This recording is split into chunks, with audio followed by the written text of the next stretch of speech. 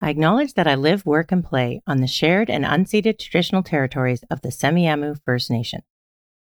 The Semiahmoo people have been stewards of this land since time immemorial.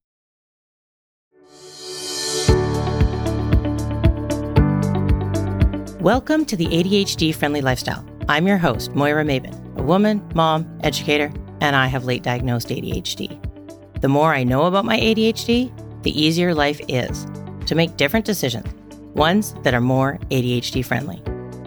This is the place to practice getting rid of guilt or shame and spend more time with our strengths and passions. I want to share all of this with you. For show notes, including next steps, resources, and articles on this topic, visit ADHDfriendlylifestyle.com. It's true. ADHD significantly impacts our ability to care for our needs and responsibilities and meet them on time. So today, let's discuss how to get out of that bind. Life feels lighter when we can be more accurate about how long things take and what is possible in a day. We can use that information to decrease stress and overwhelm and increase our ability to do things on time. What we need to add to our knowledge of ADHD and time is a way forward that includes our reality and complements how we do things, which means including self-awareness and experimenting what works for us. There is a way to end the fight with time.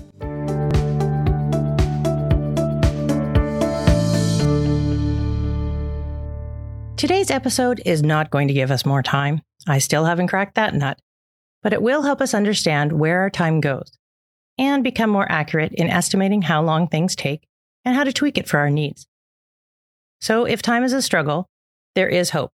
We can develop skills and knowledge that are flexible and simple enough to apply in more than one situation to make our life easier. It can become a personalized framework that includes helpful reminders. Like a day has 24 hours and a visual for how we spend our day.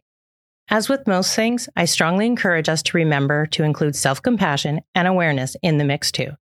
It certainly helps me with the ongoing need to re-accept and reapply the facts of time that my brain wishes were different. Are you with me on that? We started getting real about time a few episodes back. Numbers 44 and 45 were about time blindness and time awareness, how a brain with ADHD experiences time differently, and ways to become more aware of time. If you've been listening to this series on time, I hope it's clear now that time and ADHD are complicated and multifaceted. It continually evolves and changes over our life. With all the ways of having ADHD impacts time management and how hard it is for us to have adequate support, it becomes too easy to heap blame and judgment on ourselves or throw in the towel. So instead, let's take a moment to give ourselves some credit for how far we have come. Woohoo! When preparing for this episode, I reviewed advice often given to us to help improve our time management skills. These include setting multiple alarms, leaving earlier, getting organized, having routines, using calendars, and getting ready the night before. Oh, wow, so that's it. We're done here. Because now we know what to do. Yeah, right. Here's why lists like this can contribute to our feelings of inadequacy. If it were as simple as knowing what we are not doing, then I think most of us would cry, aha, that's the secret sauce, and do it. The message that there's something wrong with us is reinforced by taking what works for neurotypical people, saying it louder and more often, and hoping that will do the trick. One list even suggested investigating a possible underlying mental health condition if this didn't work. My diagnosis? Exasperation, because there are some significant flaws to this approach that once we, people with ADHD, know them, it becomes easier to spot when they get paraded out as the way forward. I've got 5 of them for you right now. Here they are. Number 1, ADHD is a performance disorder. We can know what to do and not be able to do it. That's how we are made. Number 2, repeated less than successful attempts to do things others seem to do easily can mess with our heads. Number 3, we do best when we can include a good old pinch in what we're doing, and that includes time management. No squeezing involved here. Pinch stands for passion, interest, novelty, challenge, and haste. I don't mean haste as in hurrying, but as in not having endless time. The benefits of a deadline. Number 4, we can learn how to adult. It's easier with 1, 2, and 3 in mind, and when we have support over an extended time to practice consistency and skill building, especially if we didn't get the chance growing up to watch, try, and practice any of these. Number 5, knowledge about ADHD in general and time in particular helps, but it also requires self-understanding to make decisions that work for me. To get real with time, first, we need to get better at knowing what we're doing with our time and how long regular things take. Then we can use that to see if we're being realistic about what we can do in a day. So much of our day is predetermined. How much time is used to sleep, eat, commute, be a caregiver, work, exercise? Then it's how we do things we have to take into account too. When you wake in the morning, do you spring out of bed or do you need some time to wake up? We know we all get the same 24 hours. We also know that with ADHD, we're less accurate in estimating how long something will or did take. To grow our abilities with time, we can get better at estimating. Think of something you do most days. Pick something easy, simple, or boring. Brushing your teeth, showering, taking out the garbage. How long does it take you to do that task? How do you know if what you're thinking of how long it takes is correct? Next time you do the thing, test it out. Before you do it, write down your estimate of how long you think it'll take and what time it is.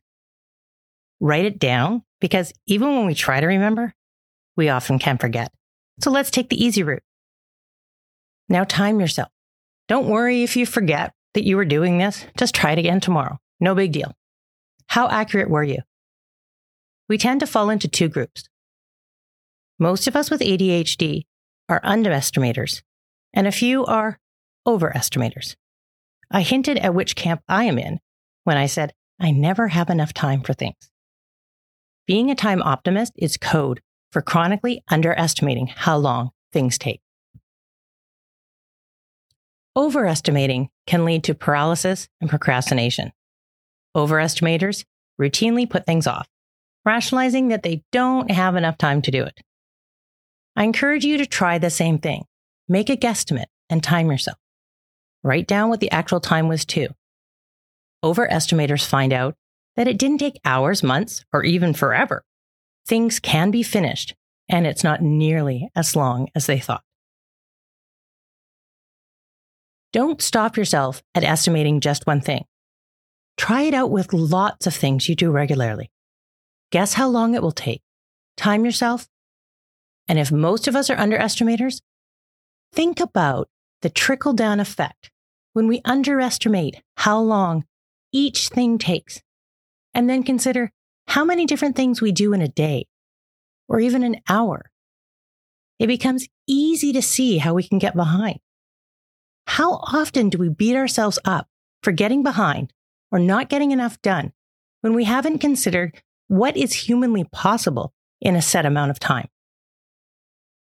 Even though I know I tend to underestimate, I routinely need reminders and support to acknowledge and accept that most things will take longer than I naturally expect them to take. I have ways to remind myself to assess how long things take.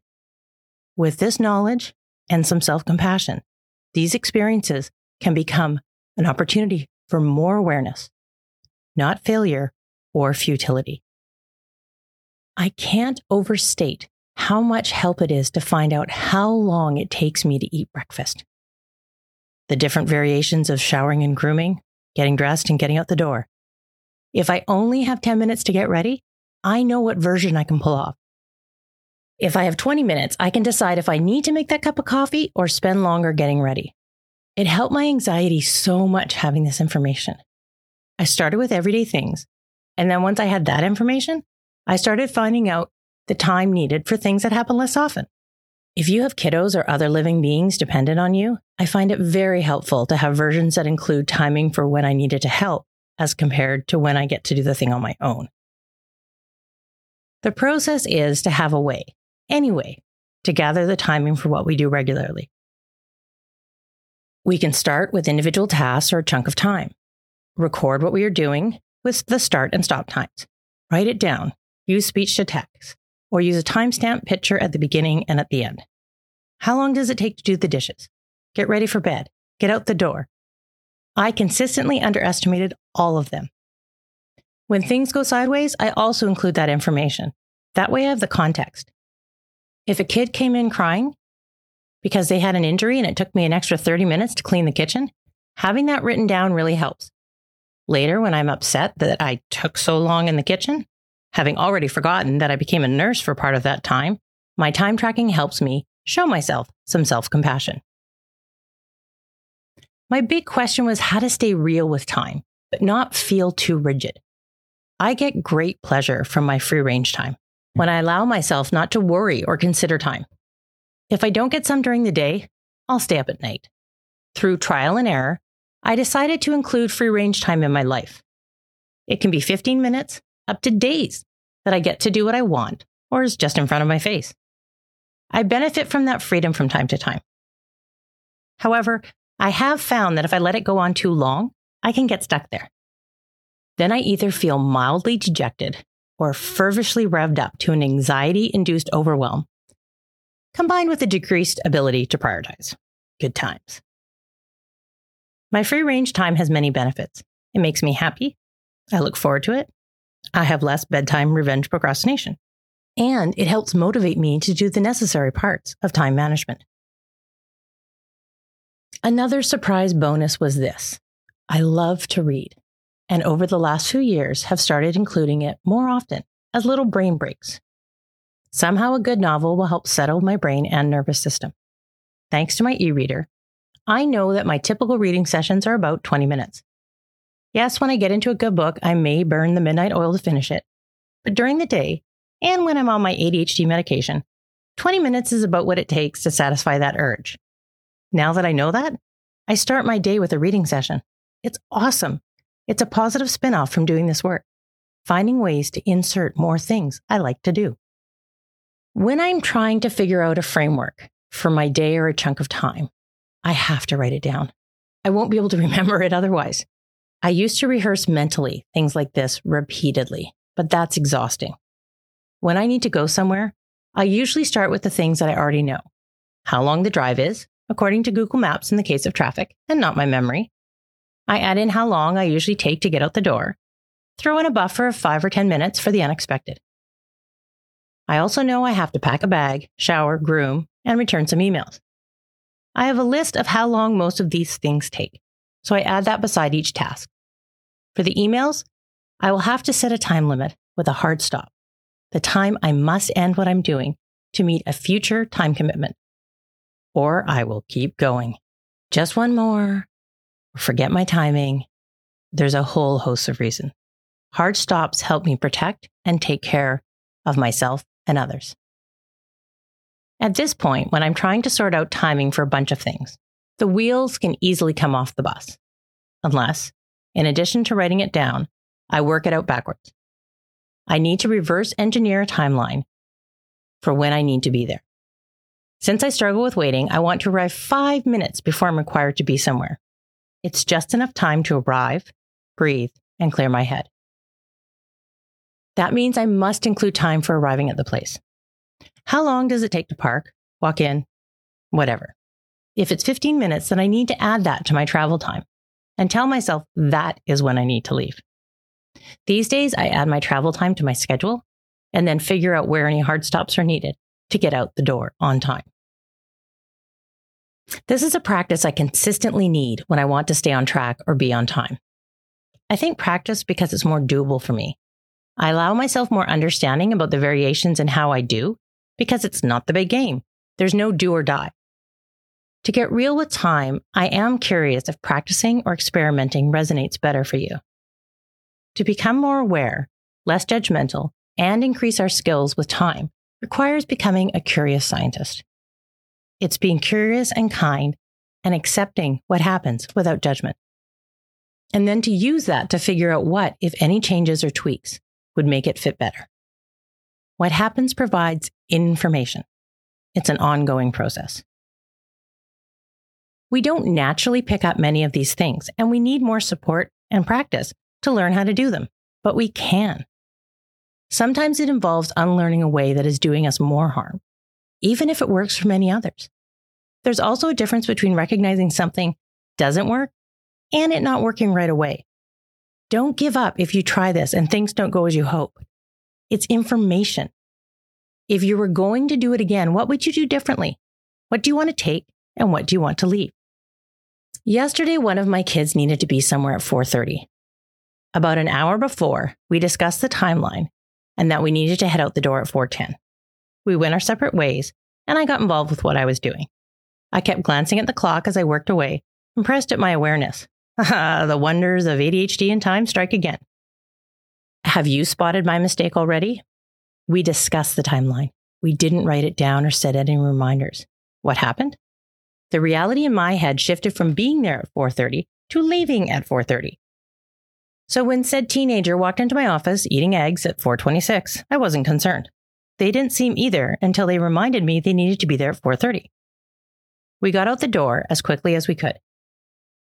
I reviewed in my head what went wrong, and knowing that this kiddo doesn't like a mom to suggest ADHD supports for them these days, I offered that next time I could try setting some timers for myself to stop and get going. I felt positive that I had an opportunity to model some problem solving. I said I could create 2 alarms on my watch, specifically for warning that a hard stop is coming, and then for a hard stop time. In the past, I would have felt bad or guilty about creating this situation. And if I'm totally honest, if I watched my kid get ready for their game while their teammates were already warming up, I did wish for a different outcome. I'm an adult. It was ultimately my responsibility. I certainly don't get upset when they make themselves late. I now sit in the car with a book to wait until they're ready, instead of losing my mind or arguing to hurry up in the house. At that moment, I allowed myself to remember all the other good things I have and do well for my children, and I let this go. When we view these experiments as practice, repeated trying without judgment, we can learn information that can help us without it doing harm to us. What I'm choosing to take from that experiment is that I do need some support to get out the door on time.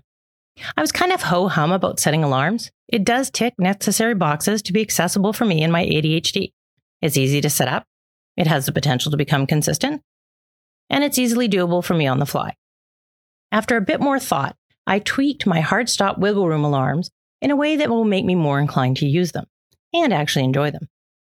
I will allow myself time to find music for the alarms that fit the intent, and maybe even literally, like finding one that has an emphatic stop at the beginning, or something that feels wiggly or is about running out of time. I will enjoy the search, and I will like those alarms for a while until I don't. Then it will be time for a change. I own it. I own it because doing all of this over time has improved my time awareness and management. But more importantly, it's improved my sense of well-being and relationships. Once we have timed the regular parts of our day, we can use that to our advantage too. Knowing where the time goes allows us to see how much is pre-committed and what we have left to allocate. Recognizing how long things take give us a greater understanding of our time. It's easier to see how full our plate is and express that to others. We can use that to avoid overcommitting or blocking out time to get places on time. When we have this information, some of it will stay consistent, and other times we will need to update it as seasons or life changes. I keep a list of the regular things, so I don't have to figure them out repeatedly. I did not know that it takes me about 20 minutes to arrive when working at a school, from when I walk in the door to when I'm ready to engage. I would have guessed about 5 minutes. Now that I know that, I allow for it, because when I don't, I tend to forget all my good time management skills, and that can get me off the track I want to be on. My estimating skills have gotten a lot better. Generally, I take my initial thought and then double or triple it. For things that I have had repeatedly done this for, I can also remember, oh wait, no, I was off, so I'll add even more time. It is what it is. I still want things to take less time, but that's usually impossible. The only other choice is to practice acceptance. and allow things to take the time and space they need. It decreases overwhelm and stress. If you, like me, put more pressure on yourself than anyone else, this really helps with that. I also tend to take on too much when I stop doing this. I will use one of my tools to find a way to start again. This can happen in many ways. In fact, it just happened. As I've worked on this episode, I finally feel like it has clicked, and there's still more on the page to share. So I will practice tweaking to get this done, knowing that there's more content for future episodes. In practical terms, this means that as we've continued this series on time and ADHD, it keeps becoming apparent that there are multiple avenues that we can explore. We can use this knowledge to allow ourselves grace and kindness. ADHD and time factors into everything we discussed today and how we interact with our to-do lists, calendars, commitments, and goals. How many of us can and do struggle to develop planning, prioritizing, scheduling, and reviewing skills? We don't need to do it all at once. I hope it is no surprise when our neurobiology and needs differ from the neurotypical model. Because of how we experience time and energy, time management is not a simple fill-in-the-box solution. That's why we will continue to discuss how we can bridge these differences to create a more ADHD-friendly lifestyle.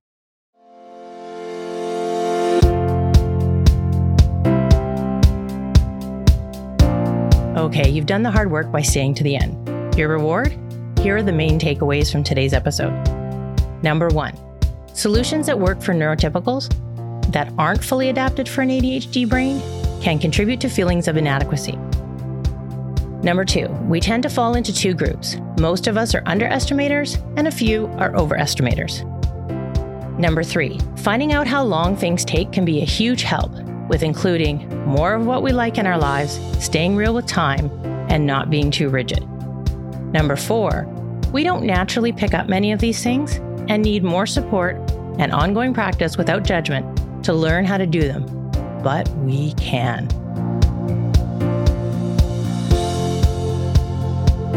Thank you for joining me today. If you like this episode, tune in again. And if you know someone who will be inspired or encouraged by listening to the ADHD-friendly lifestyle, please share this. You can find the ADHD-friendly lifestyle on your favorite podcast player. So go ahead and take a moment to subscribe right now to make sure you'll never miss an episode.